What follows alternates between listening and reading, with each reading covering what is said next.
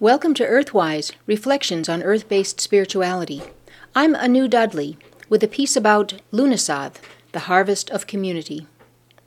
August 1st is Lughnasadh, one of the 8 holidays in the Wiccan calendar.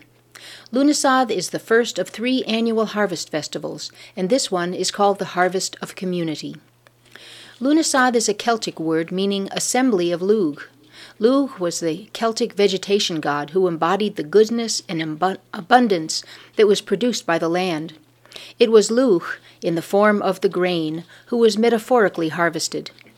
But the harvest could not begin until Lugh had been honored with a festival celebrated by an assembly of regional clans. Although Lughnasadh marks Lugh's mystical transformation into the grain, the festival itself was not so much a religious event as it was a celebration of community. Lughnasadh functioned as an opportunity to mend and refurbish ties among individuals, families, and clans, and ultimately to strengthen the entire community so it could work together to bring in the harvest. People could not survive on their own, a fact as true today as it was thousands of years ago. They depended on each other for food, clothing, shelter, healing, safety, and love. And the harvest that was about to begin would be very much a community activity.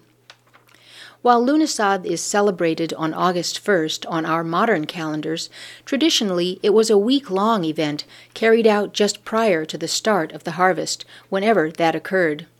Clans came together for games and competitions, horse trading and other business and market transactions, and to settle legal disputes. It was the precursor of today's summer fairs.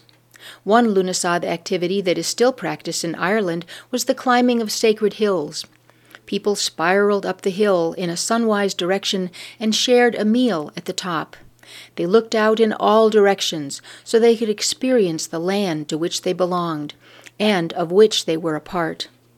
Archaeological evidence reveals that people placed carved stone heads of Lugh on the hilltops so he could look out over the land before he went into the harvest. Lughnasadh's activities also included feats of skill and strength, contests that aired friendly rivalries, built team spirit, and fortified community solidarity. Games included foot races, horse races, hunting dog trials, sack races, 3-legged races, archery, wrestling, tug-of-war, and wife-carrying races, all of which are still enjoyed today. There was also faction fighting, where teams of men went at each other with punching and kicking. When the fight was over, the men would clap each other on the back, and then all sit down and drink together. A more familiar name of this holiday is Lammas, which comes from the Anglo-Saxon word hlaethmas, meaning loaf mass. By about the year 500, much of the British Isles had been Christianized, and the Christian holiday Lammas began to supplant Lughnasadh. On the surface, it might seem that Lammas was simply Lughnasadh dressed up in Christian garments.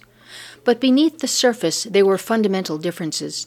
For example, while Lughnasadh celebrated the community and the divine energy that flowed through all, Lammas focused on the individual's relationship to the Christian God and the need to make oneself worthy of his benevolence. Another difference was the activity of hill climbing. At Lughnasadh, people climbed sacred hills as a ritual for embracing the land and one's connection to it. But with Lammas, hill climbing became an act of penance. By climbing a hill barefoot or on one's knees, Christians sought forgiveness for their sins in order to be worthy of God's grace in the harvest.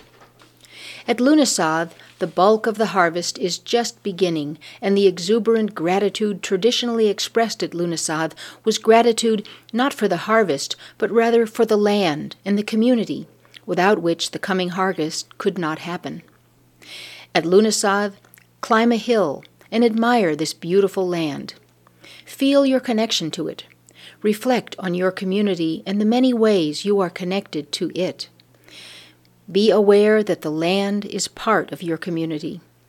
Consider how you receive from and give to the land, just as you receive from and give to the rest of your community.